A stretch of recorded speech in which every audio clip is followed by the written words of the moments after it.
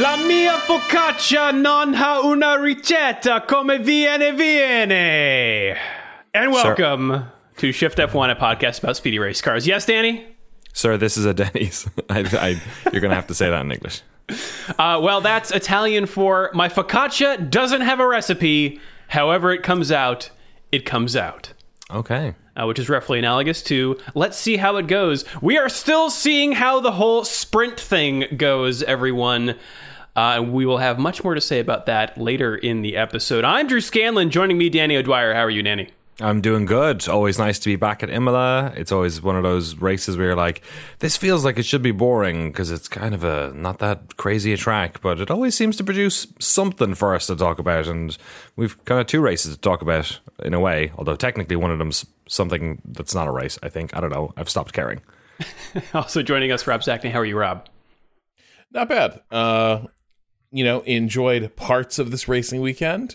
Also found myself falling asleep at points. Imola is a land of contrasts. It sure is. If you're new to this podcast, a very warm welcome to you. And if you're new to Formula One itself, we recommend listening to our preseason primer episode. It assumes no prior F1 knowledge and explains how the sport works and who everybody is. So if you'd like to go back and listen to that, it's episode 178. Then come back and join us up here. Also, this show is supported entirely by our audience over at patreon.com/shiftf1, where every month we release bonus podcasts and videos exclusively for our patrons that cover racing documentaries and films, F1 video games, experiments with other racing series, and a lot of weird things. So if you'd like to support the show and get access to all of that fun stuff, head over to patreon.com/shiftf1 or click the link in the show notes. What is going on over in Patreon land this month, Danny? Yeah, nothing to report on the new content side. It is the last week of the month, so we'll be back in a couple of weeks with some news about what our next podcast is going to be and what's coming up in video stuff. But of course, thank you once again to all of our incredible title sponsors at Talking Autos, Tanner McCleve, Bulgarian Bonbon, Mickey's 0.0, at NF1T_NFTs, Olivia Evans, Team Blackjack, Christian Horner, Pyrites Card Castle, Erica Siegel, Iron Station Studios, Alan McCrary, TelemetryDeck.com, Gnarly Goat, David Mule, Drew Stewart, Big Promble Motorsports, Bailey Foot, Abdullah Al-Thani, Jason Chadwick, Abraham Getchell, Bunny Thorpe, TechPod Crimes. Aha. Somebody has... We have cross-pollination. Exactly.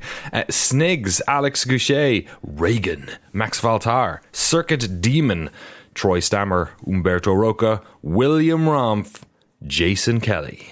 Thank you all so much. And hello to all of our listeners from Miami who are listening into this podcast for the very first time to see what the hell is going on in town right now. I have questions about what the hell is going on with them building a fake marina. Oh my God. Did you see that picture? My God. Oh my God. They are... Have you seen this, Drew? Yes, I have. I'll put a link in the show notes. It's tremendous. It's amazing. Like, this is so good. Could you explain this for my fake marina that I built in the parking lot of Hard Rock Stadium is raising a lot of questions about my racetrack, my parking lot racetrack, already answered by my fake marina. What's more Miami than fake boats? Like, I swear to God, it's like, those like dummy armies they build during World War II to like spoof recon planes and shit. Yeah. F1 is just doing that to make it look like this race is happening like in South Beach or something, when in fact, again, famously, it's a parking lot. And they're even doing like the fucking Abu Dhabi, bright like aquamarine, like painted like runoff areas to, again, like, it's all nautical themed and such. And like everything about this is just set, like, you know what? Set dressing can do wonders. I have nothing but respect for that. I really am curious if this ends up like successfully giving this place like a sense of character, or if it is just the cringiest attempt to mask the fact, like a mini golf tournament. I am the small girl standing on the shoulder saying, "Why not both?" Because it's just like I am 100% okay with not just them like doing like you said, giving what is essentially going to be like the most boring parking lot race it's such a bad look. Like the parking lot races are like, I think of like year one Formula E stuff where like you're like, oh, you really tries to squeeze a track here. It doesn't really work. So I'm all for them doing it. And also there's something so gauche about it that totally vibes with Miami. It's like if they did this in Brussels, it wouldn't have worked, but I think it's like thematically actually on point. That is the thing. On the one hand, it's like, this is atrocious. On the other hand, it is the most Miami like aspect of this entire thing, because like it's all like, man, we sure maybe oversold the glamour of this location.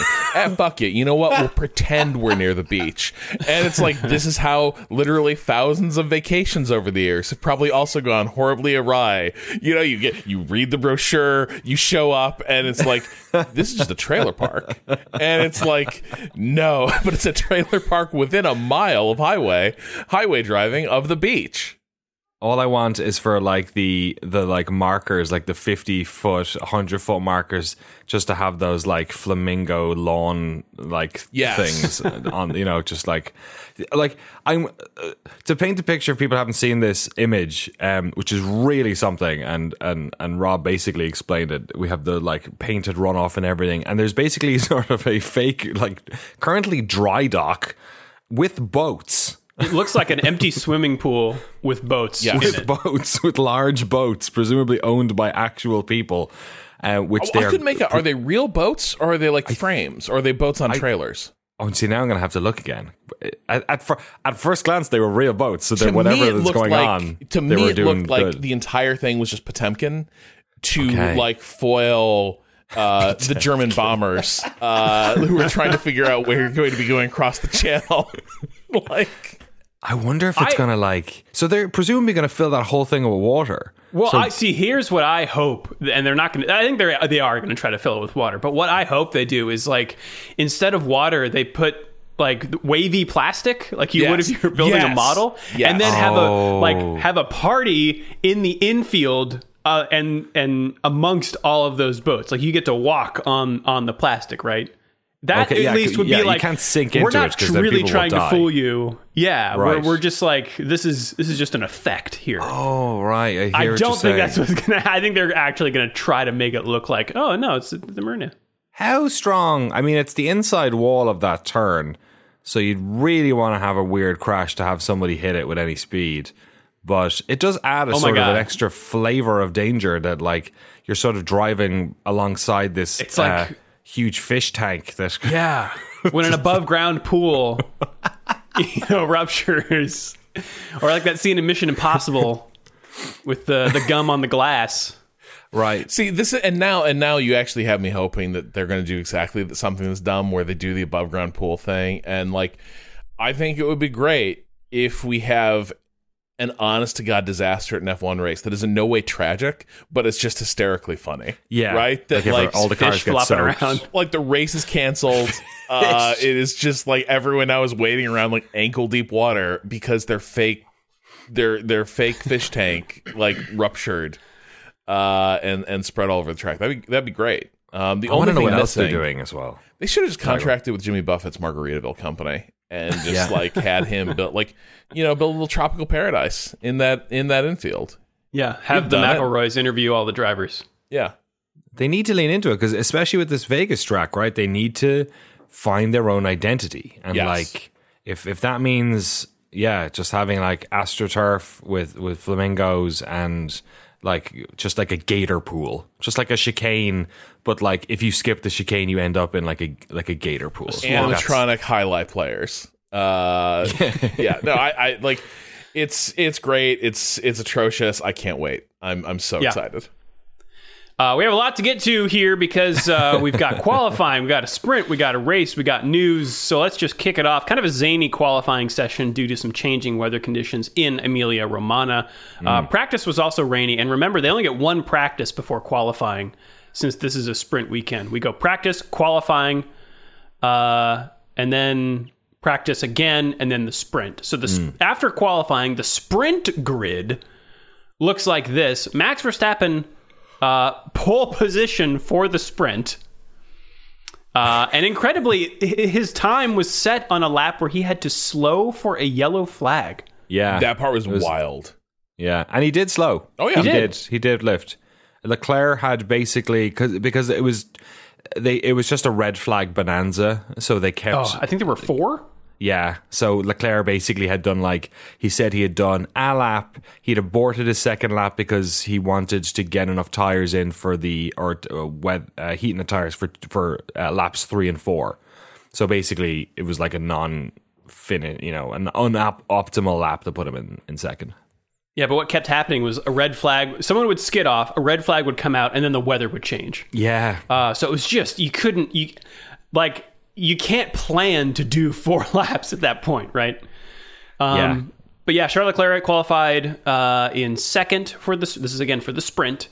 Lando Norris in third, and Kevin Magnussen in fourth place, tying his best own qualifying and setting Haas's best qualifying ever. He narrowly escaped disaster in Q3 after almost getting stuck in the gravel, but kept his tires moving, managed to escape via an escape road where he could 3-point turn out of there.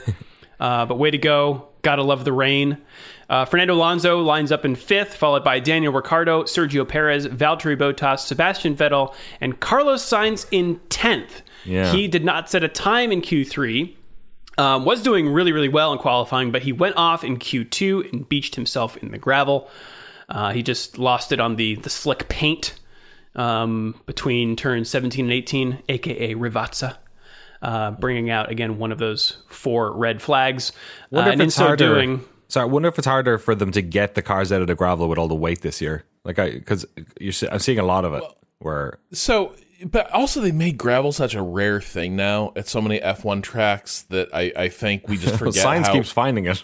Yeah, but we forget how often cars just beached routinely in the 90s when there was way more gravel. Yeah, no, totally. And so this is just how it goes. Unless you are really lucky and you kind of skitter the surface, the minute those rears get a little bit deep and they're still driving power, you're done. And yeah, it was real unlucky. By the way, I really enjoy having Paul DiResta doing commentary. He was great. Sky. He's terrific. But one thing I note is he has he understood where Sainz had lost it way before I could really see it. Because to me, it looks like the car seems to be perfectly under control, and DiResta's like, no, it's gone.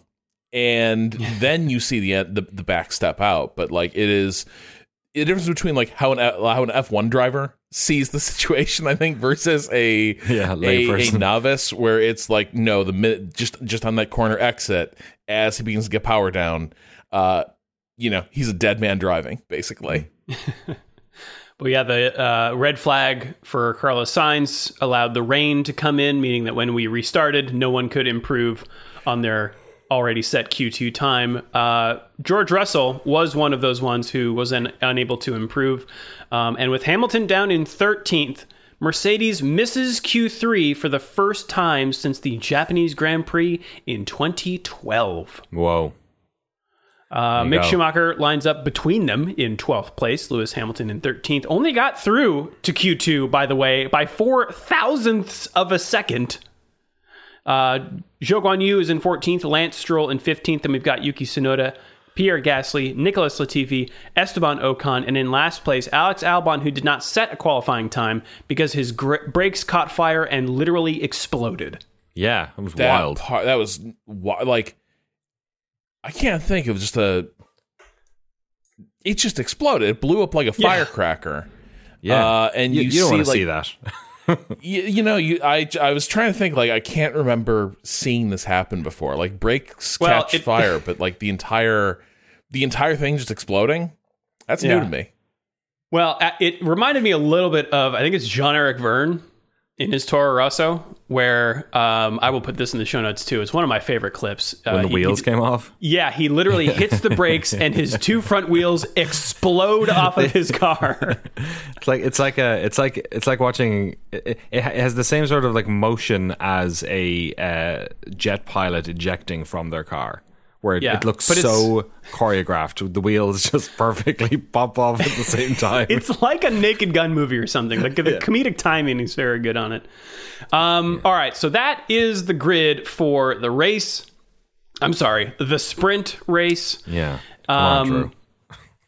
Danny, do you want to take us through the start here, or should I just plow through my notes? I can do it, at least the first lap or so. So Leclerc got a great start. Verstappen did not, and Perez also had a good start and got past Ricciardo. So it was a terrific sort of people could say resetting of the field, maybe, which is maybe we'll talk about later with regards to the sprint race. But Zhou Guanyu was the main sort of victim in that first lap.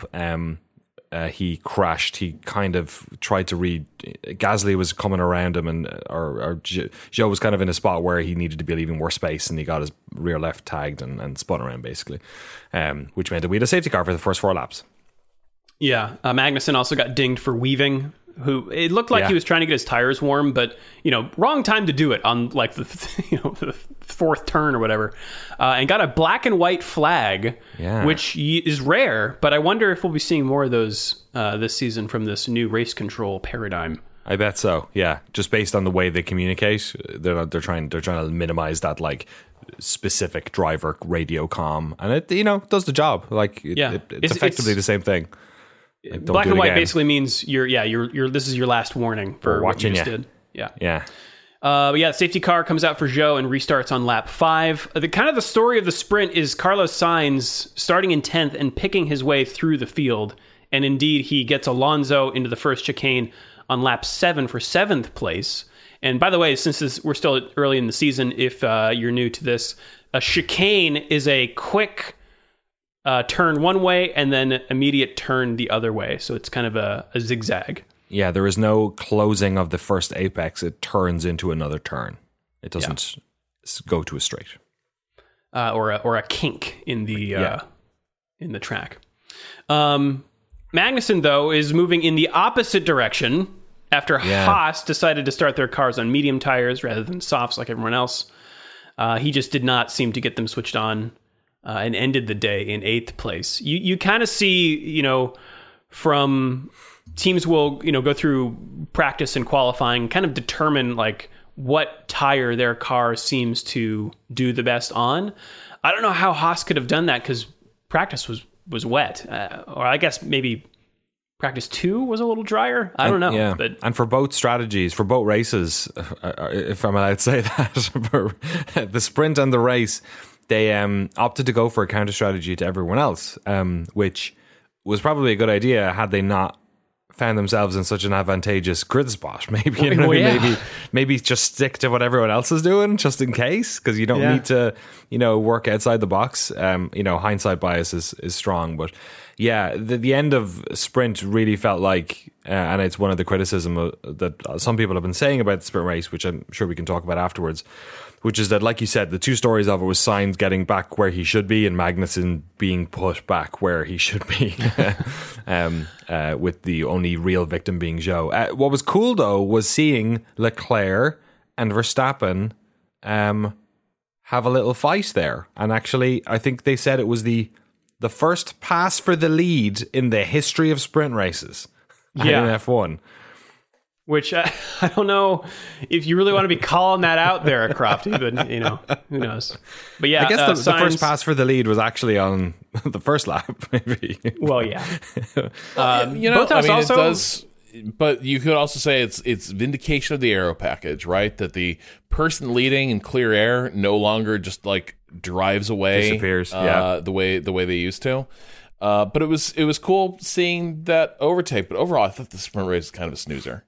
Like with the exception of the overtake was good. The start and the overtake, it was kind of it was not engaging. I sort of suspected Imola would go this way, and indeed, I'm just relieved it didn't have tons of red flags because after quali, I was fully prepared for like we're gonna get like this entire weekend we're gonna get like 30 laps under green. Maybe. Mate, did either of you watch any of the F2 or F3 races?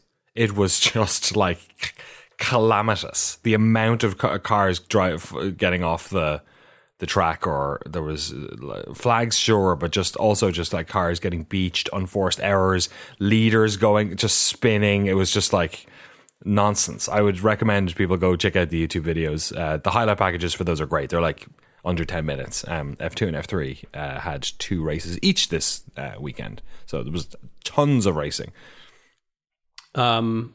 But a few other moves in the field. Sainz getting past Magnussen and Ricciardo. Bottas getting by Alonso with a great drag race down the main straight and a late braking contest into the first chicane. That is the Bottas that I know and love. And you can just we see, never really got to see in Mercedes. And you can see we talked about it last week, right? Where the Russell Bottas overtake, the Verstappen Hamilton overtake going into the new Tamburello. I shouldn't stop saying new, it's been 20 years, but the Tamburello section as it is now. Last year was this brake as late as you can and drive the other person off the road because there's nowhere to do it. And this year, the overtakes weren't like, we can talk about the DRS in the race and how that changed it, but like we were seeing a lot of these really cool like late braking and attempting not just to hit that first turn, but they were doing it with enough speed where it was also, will they do well out of into the second turn? So it was like the sweet spot was there. At least on that turn, these cars were great. And I think it's exemplified by Verstappen, who had all these crazy borderline moves last year with Hamilton especially, and you kind of had to do that with those old cars, just like throw them in and pray. But here we got to see, in his move on Leclerc, you could see the skill that it took to keep his car on the track and get the move done. And that's what I want to see. Not this crazy he cut the corner. So does he get the place? I don't know. I will put my hand on my heart and say, I'll put my hand up and say it's definitely giving me deeper context for what was going on last year with some of those overtakes, where it's like maybe these were the only way you could kind of do it. Yeah. Well, the top 8 now get points from the sprint, and those top 8 are. So this is the finish of the sprint and the grid for the race, because that's how that works. Max Verstappen finished the sprint first and will start in pole position for the race. Charles Leclerc in second, Sergio Perez in third, Carlos Sainz made up the 4th place. Nice. Then we've got Lando Norris, Daniel Ricciardo, the 2 McLaren boys, Valtteri Bottas in 7th, Kevin Magnussen in 8th, Fernando Alonso in 9th, and Mick Schumacher starting 10th. George Russell in 11th, followed by Yuki Tsunoda, Sebastian Vettel, Lewis Hamilton in 14th. Lance Stroll, Esteban Ocon, Pierre Gasly, Alex Albon, Nicholas Latifi, and then Zhou Guanyu will start from the pit lane after his car was modified under Parc Fermé conditions. But yeah, that's the sprint, and I completely agree with the reshuffling notion that the sprint completely undoes anything interesting that happened in qualifying, because your fast cars just get to where they're supposed to be. Every car gets to where they're supposed to be. And so to soothe myself, this is now how I'm thinking of the sprint. Okay. It is merely the first 20 laps of a long race with a red flag in the middle. Okay. This is just one big race. Can I play devil's advocate? Sure. For the sprint. So had we had a normal race weekend, first of all, Friday probably wouldn't watch anything because it's practice, and I watch practice fairly often, usually after the fact, usually just the highlights. Don't tend to always sit down and watch, especially for these early races. Had qualifying happened on Saturday, we wouldn't have had anything near the weirdness of the grid in the first place. So in a way, maybe it reset itself, but at least we had a situation where you did have cars out of position for this sprint, which maybe they're more out of position for the race. I'm not quite sure. But you get all the fun stuff where it doesn't matter as much. You're true, but only because the sprint race didn't provide anything interesting to happen. But something interesting could have happened. Without the sprint race, nothing interesting will happen on the Saturday but with the sprint race, there's the possibility for something to happen. I don't know. We sort of have all come to understand that people are, conservative when it comes to the sprint race, because they don't want to end up like Zhou Guanyu basically and bidding the car and just like basically as if your car didn't turn up for qualifying. But the possibility space that exists on that Saturday is way broader because we have this race. So like I've heard a lot of people saying that like we should get rid of the sprints because they reset the race and because they do all this sort of stuff and yada yada yada. I do think it makes the weekend more interesting. I think it gets people to watch on Saturday who don't usually watch qualifying. Well, that's certainly true. It definitely gets people to watch on a Friday who wouldn't have watched on a Saturday. And maybe the format of the sprint should be tweaked a little bit or changed a little bit, but I don't agree whole cloth with the idea that we should bin them because I think that there's something here that is interesting. I think like I look at it, and F1 is a sport that like there's a lot left to chance, and I think like we're going to have sprint races where like that was an amazing sprint race. Does it prove the format is good? Probably not, because amazing things can happen in a variety of circumstances, and slightly duller ones don't. I do like, for me, I think one thing I am unsure how I feel about is, here's a case where the sprint race allowed, for instance, a ton of damage limitation for Ferrari, that otherwise they wouldn't have had access to. And I'm of two minds. Like, on the one hand, it's, again, like some of the vagaries of how points, like, come in bunches in F1 that can really like turn the tables, especially like near the top or the middle of the pack, where it can sort of recast the way it can recast the way these contests look. On the other hand, to Drew's point, again, it does sort of make sure that like leading teams are guaranteed to get something for being a leading team. As they sort of claw their way forward. So I think Imola is always going to be a tough lab for the sprint format. But yeah, I don't come away feeling one way or the other about it right now. I think mostly it's, if it helps, especially some of the old classic venues stay financially viable, then like I'm all for it. If it's not accomplishing that, and all it's really doing is like adding more wear and tear on teams that are already kind of stretched to the braking limit with this calendar, then I don't know if it's worth it. But from the contest standpoint, I think it's probably net neutral. Sometimes it works out really well. Sometimes it's just kind of a mediocre appetizer. If you were going to Miami, the closest race to you, would you want if you had your druthers, would you prefer it to be a sprint race, a sprint weekend, or a traditional F1 weekend? I'd probably prefer it to be a sprint weekend. Like, I would probably be more interested in, like, it would make, to your point, I am not sure I'm going to go for that much of Friday, if any. You know what I mean? Especially if I go to these things regularly, right? I'm just not sure I'm going to make it. But like, if quali's on Friday and then like suddenly I'm there all 3 days, making a point to be there. So I think that does change it. I can see why, where they've already talked about next year having more sprint races. Like, if you were a venue, like imagine that, knowing that, because I suspect that you are in the majority there, right? Most people would. So it makes sense that, like, at least on the commercial side, people want to do it. But yeah, I'm not necessarily a purist who wants to get rid of these sprint races because of all the negative side of it. I do see a positive to it, but like we've kind of said, this is the third year we've been doing them in some respect, right? Is this or only the second? I forget. Last year's the first. Was last year the first? And we just did the 3 races, so yeah, I guess maybe it's early on in it, but yeah, I think the added points at least has added a bit more spice to it, which I like. Although it is, to Rob's point, there is an element of the richer are getting richer and the poor are getting poorer with regards to that, because the top 8 teams is it's not our positions rather. Yeah. Well, I'm sure our opinions will continue to evolve over the course of this, as indeed the sprints will. Hey, let us know. shiftf1podcast@gmail.com or f1.cool/emails. We'll be chatting about it next week with emails, so let us know what you think. But let's get to the real race, everyone. Wet start. Everybody on intermediate tires. Danny, can you take us through the start?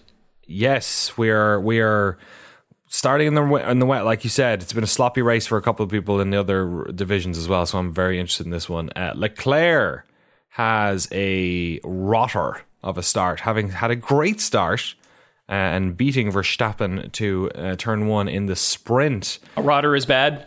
A rotter. Rotting, like rotten. Dirty rotter.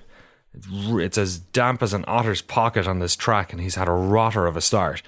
He's into fourth by the time they get down out of those turns. But the two worst off, or maybe three actually, in this whole situation is poor Carlos Sainz, who scrambled his way back up to fourth position for the start of this race, is effectively spun by Ricciardo. Ricciardo goes in a little bit sharp on the first turn, has a bit of oversteer coming out of it. Sainz had left him adequate space there, but Ricciardo tags him, spins him around into the gravel. Murder, she wrote. Like, there's nothing you can do. Ricciardo, because he didn't get spun but went offline, was at least able to keep the car trundling over the stones and into an escape road and rejoin the track. And while that was happening, just slightly after it, a couple of positions behind, Schumacher has a spin, which I watched a couple of onboards trying to see if he got tagged. I don't think he did. I think he just got on the throttle a little bit heavy, and he ended up spinning into the to the right, the other gravel side of that same turn. If I'm wrong, let me know. But I have watched it multiple times. I could not see him get hit by anyone. He just kind of spun around. The other one that was in there, I think, was Alonso, who got hit by, was it Schumacher? I think it was Schumacher that crunched into the side of him. When he went round, yeah. Yeah. Alonso took avoiding action and got his side pod hit, which seemed to be fine in the moment, but over the course of the next couple of laps, basically it was just like a burst dam. This tiny hole just got bigger and bigger and bigger until he's driving down the straight on the second or third lap with Hamilton, and we get this crazy onboard of the side of his car just popping off, basically. It's like when you see videos of like the housing of a like jet engine just like ripping apart in midair, and like it's still working, but like just the cowl completely shreds. It was similarly dramatic. Like you blink and it's just gone. It was cool to see the inside. I was like, that's what they looked like there. You got a little cutaway view of the inside of the car, but apparently they're not built to tolerate that. And so the minute that thing was exposed, it was like, well, that's the day done. I guess you can't patch the skin that way, and you can't drive with those components open to the air with objects flying into them. So that's day done. Yeah, he retired around lap 7. But as you said, Danny, it seems to me like the first three cars on the left side, the stage left, camera right of the grid, got a great start. So that's Verstappen, Perez, and Norris into third place. Although that doesn't last very long because Leclerc closes up and passes him down the main straight on lap 8. It should be noted that due to the wet conditions, race control does not activate DRS for a while.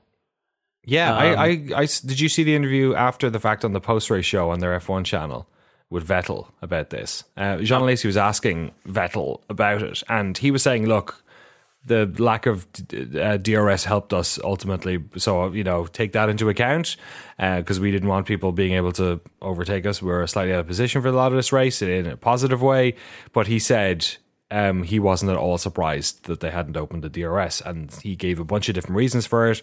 But one of the reasons he was talking about was that the makeup of Imola itself. He's like, Imola's a track that we know that it looks like it's dry, but because of the style of tarmac that's here or whatever, right underneath that level, there's still water. It's like rough, and the cars pull up the water or whatever. I'm not quite sure, but he was like, yeah, due to the makeup of Imola and the safety considerations. He was like not at all surprised that it took them so long to release DRS, and he referenced some other race as well that was like it was similar to X, and I forget which one it was. So yeah, maybe that's why we only heard right near the end when they opened DRS is when you started to hear some of the drivers complaining about it. So I think maybe that's why they had deeper understanding of it somehow.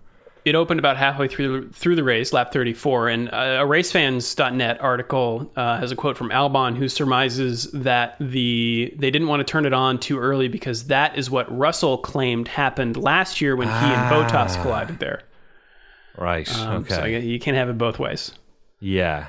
Well, it does force drivers out into damper parts of the track at higher speeds and then braking zones that are slightly earlier, so I can see. I was kind of like, I understood, like, everyone's like, it looks like it's perfectly good for it, but I was thinking, like, especially after qualifying, every single mistake that happens here is a red flag, pretty much. You're like right. And it is the nature of DRS that it is changing your entry speed at key corners. It is changing the like characteristics of the car when that flap is open and when it's like snapping shut. So I actually did have a degree of sympathy for the race direction holding off on throwing it open. Also, like, it didn't entirely fix the issue. You know what I mean? Like, it turns out it was not DRS that was making overtaking so hard. It is that, like specifically, there was that huge train of cars in like the middle toward the back of the running order that could not pass each other because before DRS was open, it appeared that they just couldn't get the DRS run to execute these overtakes. But once DRS was open, because they were all kind of glommed together, they were all running with DRS. And I can't remember who was at the front of the train. And was they it were all Yuki? defending. Yeah, it felt like they were also in maybe reverse order. So they were all perhaps more worried about the threat behind than they were in front. So there was a lot of like gobbling ahead to get DRS so that they could defend. Like Hamilton was stuck at the back of that thing. Right. And then just nobody had, like, the only place where people were getting the good run was at the end of like that main straight. But nobody seemed to, like, a lot of times, like, there's somebody whose engine just is a little bit better or something and has got the horses to do it. You could set your watch by it, but I think it was most painful for Hamilton as he was trying to overtake, what was it, Gasly? Mm-hmm. Where for the entire race. Yeah. And you could set your watch by it every lap because he would see the window sort of cracking open toward the end of that straight. He would pull out, he would lose the slipstream, and first it was like you'd see him hitting a wall. It was like an arresting wire on a carrier.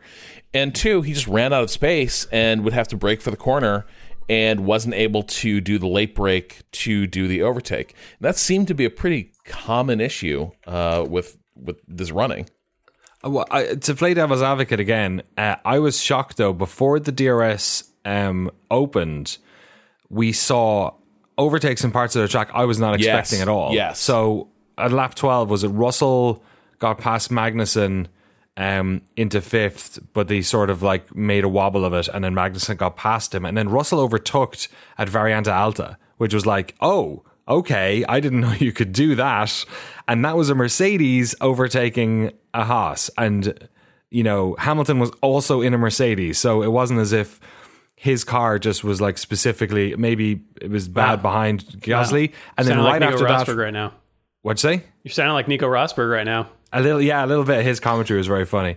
And then Bottas did the same thing to Magnussen at, I think it was Rivazza right at the end. Yeah. Like, so people were overtaking in spots. So like, I agree. Like, and Hamilton definitely had his race completely like stunted by that DRS train, but also other people were doing it. No, and I do think, like, as we've often seen, when DRS isn't open, drivers start exploring those other options. Yeah, I was floored when Variante Alta became like an overtaking spot, because I was like, okay, I didn't know that was going to work, but they were great at making it work. Yeah. Nico Rosberg's commentary was hysterical, because it did appear that they brought him on specifically this weekend to be the Schadenfreude like correspondent. It was, Nico, what can you tell us about how much shit Lewis Hamilton is eating right now? Oh, man, he must be so angry, guys. He's having such a terrible race. He can't get past Gasly. He's trying again. He just can't do it. That's the 20th time this has happened. And meanwhile, Russell's doing really well, though. Russell's in the same car. Remember, Russell, what a great job Russell is doing. It is Rosberg at his most, just exercising whatever those demons are about his time as Hamilton's teammate, and just like gleeful at watching Hamilton getting shown up by his teammate, and also just like being mired in the gutter of the running order, which did seem to be bothering the shit out of Hamilton. We saw after qualifying there was some sort of clash between him and Toto Wolff. They sort of downplayed, but he's unable to mask his frustration with the car. And MK made a point to me while we were watching this race. So Russell is getting more out of the car. And, she pointed out, like, when's the last time Hamilton drove a real shit car versus Russell? And the answer is, like, Russell has only basically, maybe until, like, last year, driven shit cars in F1, and probably has, like, a better, like, there's that whole thing of, like, drivers need to know where the edge is and where the limit is. Yeah. And Hamilton's driven really predictable, mannerly cars for the most part for a number of years. Russell's driven Williams cars that, like, drivers were complaining were just, like, completely unpredictable and barely drivable. And to a degree, like, that is the guy you appear to need in this year's Mercedes. This year's car. Yeah. Yeah. Good point. Well, before DRS opens, the top four, and before the pit stops, looks like this. Verstappen in first, followed by Perez, then Leclerc in third, and then Norris in fourth. Ricciardo is running in the back after that front wing change he had to do, and is the first to go on to slick tires on the drying track, followed by a handful of others in the midfield. But on lap 19, Perez is the first of the top four to take slicks. Leclerc then follows suit on the following lap, and despite a slower pit stop, comes out ahead of Perez, likely due to Perez' outlap being compromised by cold tires on a damp track. But now it is Leclerc's turn to have cold tires, and Perez gets him pretty easily into that first chicane. Yeah, it's a new dynamic, isn't it? We're used to seeing that first lap be the sort of reset, but it's not. It's the second. It's the lap when they're both on track, I guess. Like, because you said, like, that first lap out of the pits on these with these cars and these tires just does not get them up to speed. So it was interesting to see, like he was coming out and I was like, oh no, he lost position, and then oh no, he like easily got back position because of how difficult those tires are. Yeah. Also around that time, Alpine gets dinged for an unsafe release into Hamilton in the pit lane, earning Ocon a 5-second penalty. He said after the race, this quote from Autosport, that when he came out of the pit box, he had to go wider than he expected because an airline was in his path. I don't think it would have. Not a jumbo jet, but a those hoses that drop down from the gantry above the pit box that power the wheel guns. Apparently, he said he had to avoid one, and almost crunched into Hamilton. But yeah, he got a 5-second penalty for that. Yeah, not great. That didn't help Hamilton's cause. It just rough weekend completely for his side of the garage. Yeah, I think the big pass for me on this race happened around this time on lap 41. Verstappen lapping Lewis Hamilton. And as Nico Rosberg would point out, Russell was in 5th place at the time, while Hamilton was in 14th. Oh boy. Turn the screw. Also, Hamilton checked out of this race, I think, after a point. I think it was right after, like, honestly, he was sandbagging a little bit. He backed way off to let Verstappen by him, and I was like, wow, he's just letting Gasly drive away. And then, like, as Verstappen's doing the pass, tried one last time to, like, snap up behind him and get within, like, that 10th, and still couldn't do it. But, you'd sense just the lack of patience and interest in this one. I wonder, we'll talk about it later. I don't want to get ahead of myself with the porpoising, but I do wonder if the porpoising has anything to do with this as well, where you've got, especially with regards to like the youth, the age difference here as well. But we'll talk about that after. Lap 48, nearing the end here. Tsunoda gets by Magnussen into the first chicane for 8th place. Haas just not looking so good in the races after being pretty stellar in that qualifying. And that's worrying because that was their pattern when things began to go bad for them. Remember, they had good qualifying pace, and then their running pace would just steadily sort of go away from them, and that appears to be in the cards again. And that's, ideally you want qualifying pace to kind of predict running pace, but sometimes you can build cars that don't wear in well over the course of a GP. And I am a little bit concerned that as good as this Haas looks at moments, where it is finishing in the running order is more indicative of what's going on with that car. It's still finishing higher though. Oh yeah, it's like the same problem, but at least they're qualifying in fourth or whatever, Yeah. Up at the front, Leclerc is still chasing down Perez for second place, flirting with DRS range. Went on lap 53. He eats too much of a curb into turn 14 and wipes out, hitting the wall. He does manage to rejoin the track, but has to pit to change his front wing, coming out in 9th place behind Kevin Magnussen. Yeah, killer. Just a mistake. That's it. Just took the too much sausage curb, too much sausage on the pasta. Yeah, it was a particularly ooh. It looks to me like it looks like he just completely misjudges the angle too, because that's not it looks like he is making he's starting his turn too early to try and straighten out the chicane, which we've all done it in racing games and shit where it's it'd be faster here just going in a straight line rather than making either of these turns. Singapore sling kind of stuff. Yeah, but these curbs are so high and you can sort of see the way they just perfectly are set up to launch the car. Yeah, he flew. But the thing is it's been like this for a while. You should know that these curbs are not. These are not the curbs that Michael Schumacher was abusing in the late 90s, right? These are pretty fearsome things, especially that under tray. And the minute he launched it, you can't bring the car back under control when you got most of your wheels off the ground. It was a really bad moment. It was his first mistake of the year, I think, because he said in interviews afterwards, he was just pushing really hard. He was trying to catch up to Perez and just, misjudged it. Knew he wasn't supposed to put the car there, but was just trying, like you said, to cut that angle as much as you can. And like you said, the gate, or what is it? Not the gate. What do you call the space between the car and the rake? The rake of these cars is not going to let you get away with one of those on this. And I think maybe something else that's sort of landing for me this year is there is I think there is a psychological benefit from winning that championship and getting that crossing that monkey off your back list. or whatever. Yeah. When Verstappen was I have nothing left to prove. I don't. That may not be true for us who are watchers of the sport, but after there have been so few World Drivers Champions in F1. Yeah. To an extent, everything after that is kind of gravy. And Max looks completely in command. Right. During these race weekends. Dude, Rosberg became a YouTuber after he did it. But you know what I mean? Is Leclerc, for all his promise and all his pace he shows, hasn't he has not proven himself in that way. And this is the moment, right? Right, and he's taking those chances. Tifosi's back in the stands. You've got, and same as Max did, especially when his car was just starting to come into focus as a serious competitor. You start trying. You probably start trying to force it in places you just don't need to.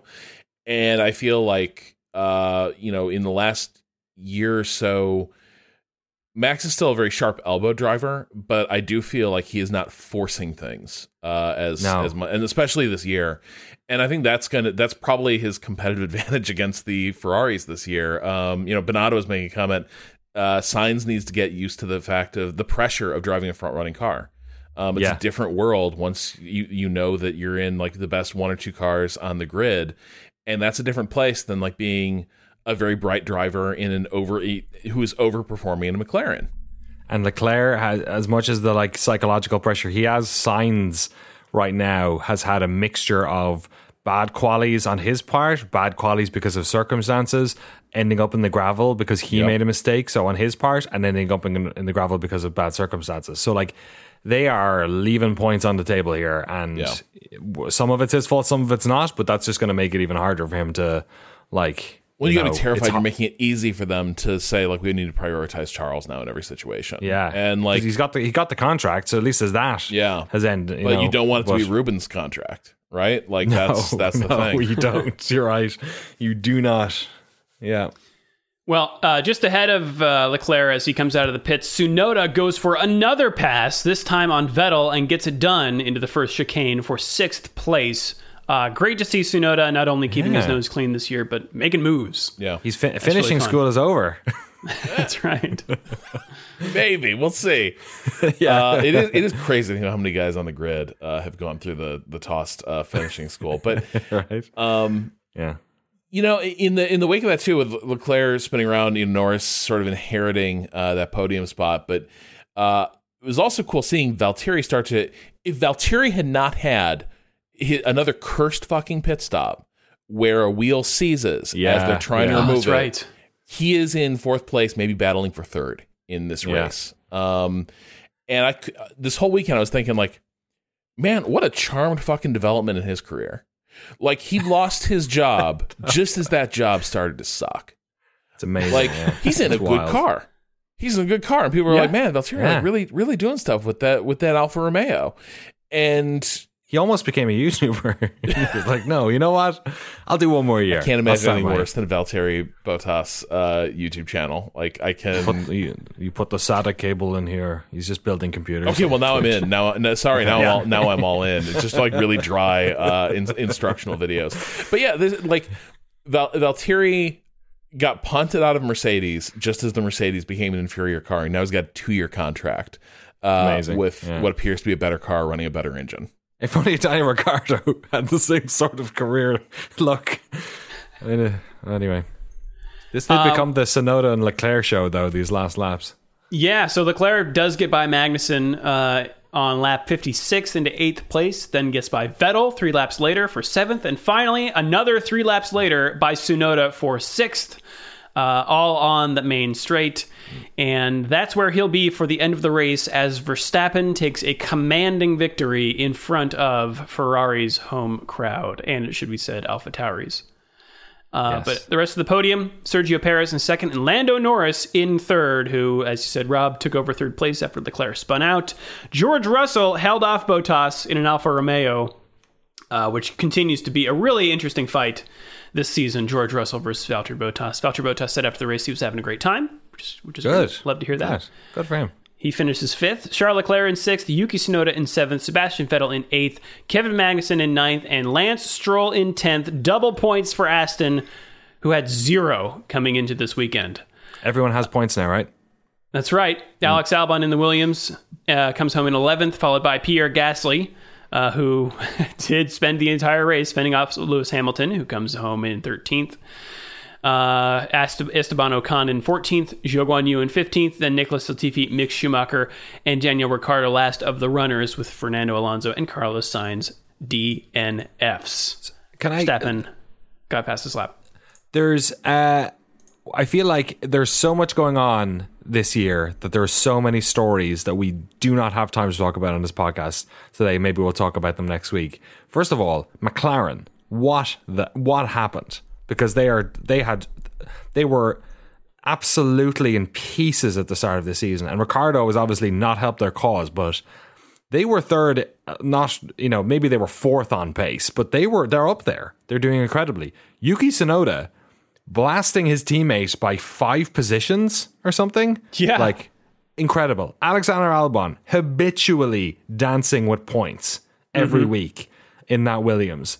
Like the rebirth of Alonso, I guess. This is maybe not a great weekend for her because he didn't finish, but like seeing Fernando in the fight, there's so much happening this year. It feels like Alonso, the conversation would be completely different if the luck were running better for him. Yes. He would be sitting on a pretty decent haul of points here if things just didn't keep going wrong for him in that car. But it feel like Alpine feels like a team where there's like bunches of points that are going to fall their way as soon as they stop rolling snake eyes on race weekends. Yeah. And we said as well at the start of the season, Magnussen and Schumacher will be an interesting sort of like, bellwether or watermark to judge Schumacher off of, and you're just seeing how well Kevin's. There's so much cool stuff happening this year. It's fascinating and it's so dynamic, and yeah, I think this midfield fight. I mean, the top fight at the top could be very interesting as well, and hopefully it continues to be. But like this, the rest of the pack is just like couldn't take bets now. Well, I wonder how close we'd be by the end of the year. Yeah. Well, let's take it to the points standings here. In the Drivers' Championship, Charles Leclerc is still on top with 86 points, but what was a 40-point gap to Verstappen is now 27, as Verstappen moves up into second place, jumping 4 places. He's now got 59 points. Sergio Perez moves up a spot into third with 54 points. George Russell loses 2 spots and is now in fourth with 49. Then we've got Carlos Sainz in 5th with 38. Lando Norris in 6th with 35. Lewis Hamilton is in 7th place with 28 points, just ahead of his old teammate Valtteri Bottas, who's got 24. Esteban Ocon is in 9th with 20 points. Kevin Magnussen in 10th with 15. Wow, halfway up the charts in a Haas. Daniel Ricciardo is in 11th with 11 points, just ahead of Yuki Tsunoda, who moves up a spot above in front of his teammate. He's got 10 points in 12th place. Pierre Gasly just behind with 6 points. Sebastian Vettel is on the board in 14th place with 4 points. And we've got Fernando Alonso with 2. Zhou Guanyu in a 3-way tie with Alex Albon and Lance Stroll, who's on the board. They all have 1 point. And then we've got Mick Schumacher, Nicholas Latifi, and one Nico Hulkenberg with 0 points. In the constructor standings, Ferrari is on top with 124 to Red Bull's 113. Mercedes is in a somewhat distant third with 77 points. Then McLaren in fourth with 46. Alfa Romeo's in fifth with 25. Wow. Alpine in sixth with 22. Alpha Tauri's got 16. Gene Haas team in eighth with 15 points. And that's a double...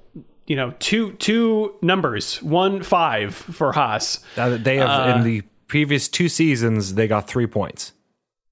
Wow. Combined? Combined. 3 last year, 0 the year before. Aston Martin's in 9th with 5 points, and Williams is back in 10th place with 1. Nice. Let's take it to the news. And Danny, why don't you kick this off? Speaking of porpoising... Yeah. You've been our porpoising correspondent this year. Ever since I watched that Vox video on sled sports and micro concussions. Yeah, Russell not talking about micro concussions, but said he was fighting off chest pains and back pains. In fact, he said at one stage during one of the post-race interviews that it took his breath away while he was on the radio on the on the front straight, the only straight. Speaking after the race, this is from Racing News 365. I think the car in the right window and the tires in the right window, the car, except for the bouncing, feels really good to drive. The bouncing really takes your breath away. It's the most extreme I've ever felt it. I really hope we find a solution. I hope every team who's struggling with the bouncing finds a solution, because it's not sustainable for drivers to continue with this level. This is the first weekend I've been truly struggling with my back and almost chest pains from the severity of the bouncing, but it's just what we have to do to get the fastest times out of the car. And I think that's like an important part of this, which we talked about at the start of the season, is that like the teams are part of the conversation here. There is a world in which Ferrari and Mercedes, who seem to be the ones struggling with the most extreme levels of this, could ratchet it back, but it is at the cost of performance. So, I do wonder how much of an issue this is going to be. We're not used to like chronic health issues in F1 maybe, as much as we are the safety of these very particular violent crashes that happen. This idea of there being sort of a more subtle but continuous health risk to the drivers is maybe not something we're super familiar with. But I do wonder if like this continues and we keep having drivers complaining at a certain point? Is there a stage where F1 steps in and says like you just can't, like you can't put drivers through this? And it is the regulations, obviously, but it's not one size fits all, because other teams are not having these problems, and two of the teams that are having the worst problems are the ones that are trying to push their cars to win the championship.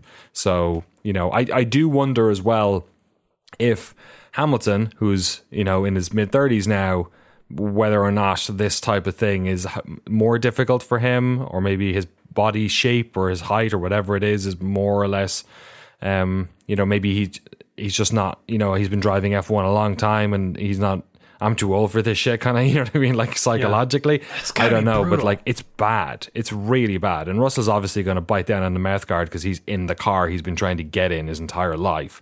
But I do wonder how like annoying and painful it must be after these races to have to sit through that stuff. It's the real lousy situation of nobody's going to want to, like, because this touches on car performance and some teams got it more right and some teams didn't, nobody is going to want to say like we need to back off car setups to like mitigate this, because some teams are benefiting from this arrangement and some are not. But I do think so Ferrari's competing at the front, but the Ferrari looks punishing to drive. I think Red Bull's the only team I feel like has ended up with a reasonably mannerly car under these regulations. But like you watch the in-cars of the Ferrari drivers, they also seem like they're being jerked up and down on a string as they whip along straights.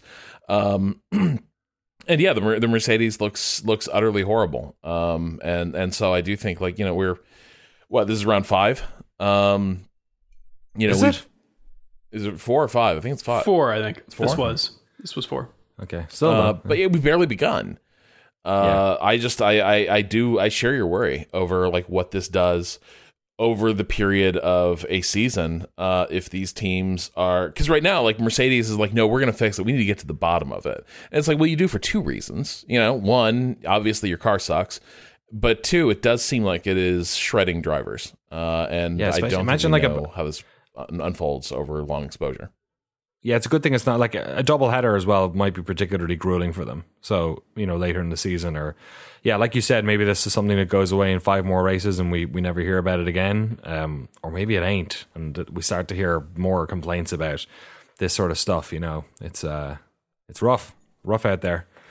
It's not rough is the broadcast rights of W Series. That's what's that's pretty I beg to smooth.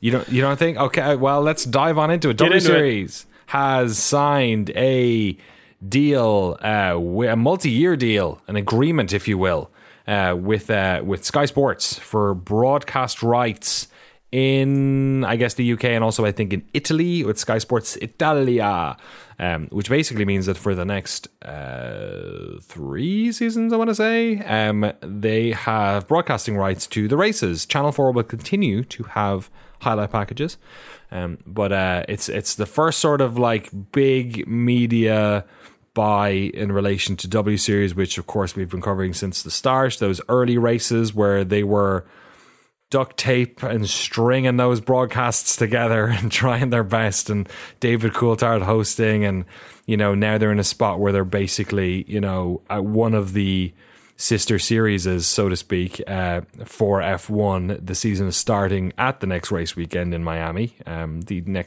2010 race W Series for 2022. And yeah, if you're in the UK, it's going to be broadcast on the Sky Sports F1 channel, which I think is a really good, I think in many ways it'll give it an authenticity, or put it in front of the right people. In another way, it does put it behind a paywall, in which Channel 4 is not. Channel 4 is a nationally owned channel in the UK, and it's, if you have a TV license, you can get access to it, including its VOD service. So it does do that. But if nothing else, it's an injectment of capital into the series, and it does sort of give it a pristine or sheen, which I think would be very advantageous, certainly when it comes to sponsorship and stuff like that. But also, it's kind of like a, what would you say, a pat on the back, or like a, I don't know, I'm struggling for the phrase, but it's it's like an indictment of it, or it's sort of authentic. Fucking, I can't think of the word. I know. Rob. I'm with you.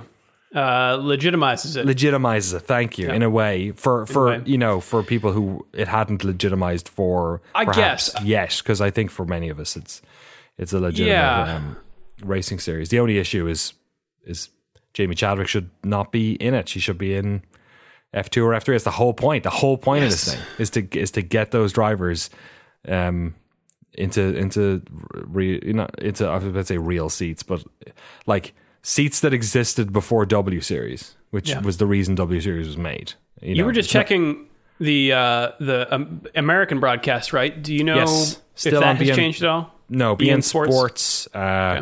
Yes, the W Series website has the best where to watch section in the history of motorsports. They have every single. Canada has it on TSN, or if you want the French version, RDS. I struggle to see how, aside from I guess the legitimacy factor and maybe a cash deal for being on Sky Sports, that this is good for viewership, because it is behind a paywall.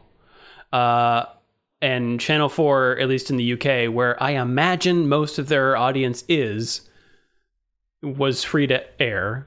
So, but most of the F1 audience has Sky, and Sky has very high permeation in the UK. Like it is. Yeah, I guess I don't know what the Sky channel is like, because it has a whole bunch of stuff, right?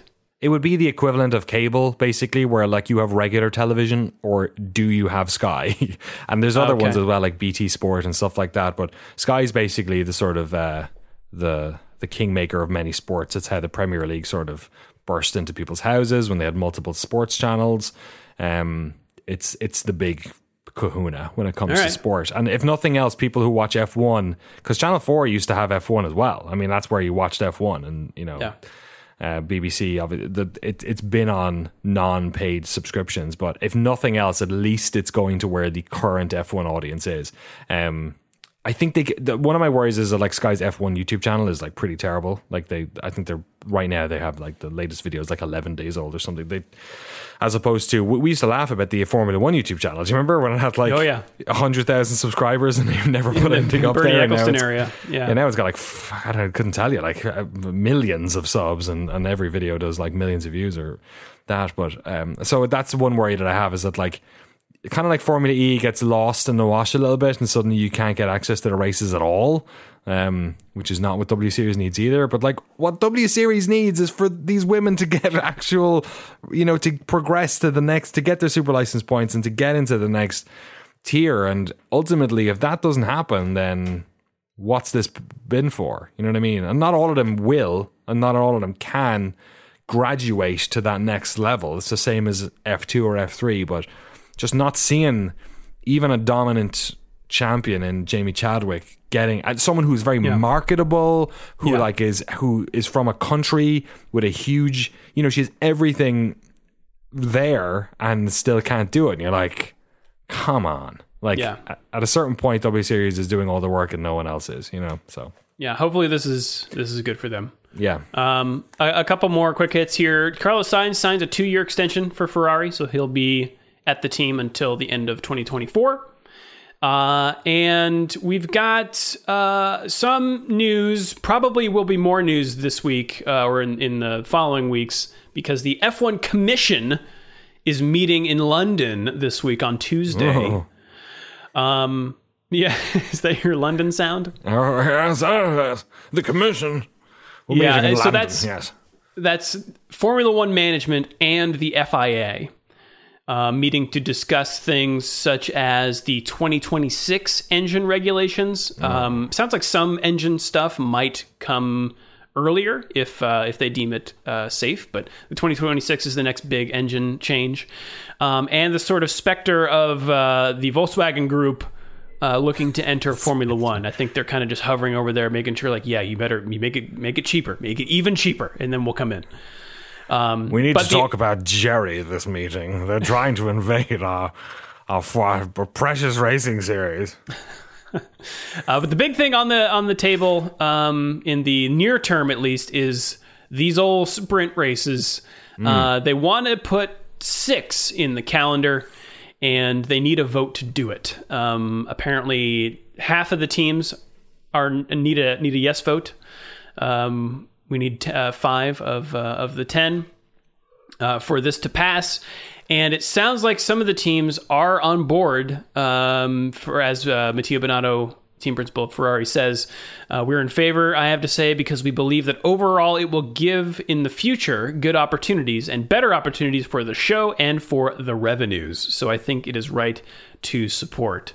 Ross Brawn, the sporting director of Formula One, confirmed that the budget cap allowance will be scaled in line with the number of sprint races. This from racefans.net.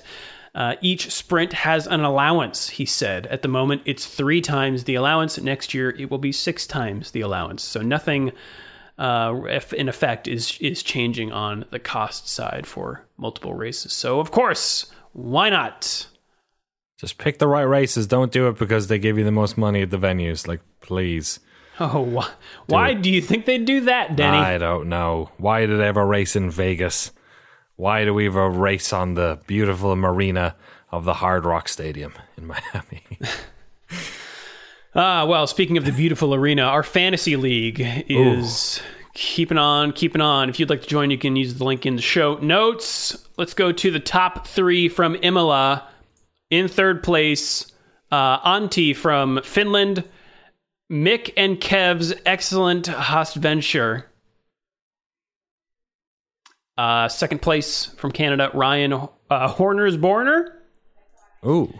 And from America, in first, from Imola, Sean's team, Get Lance Strolled.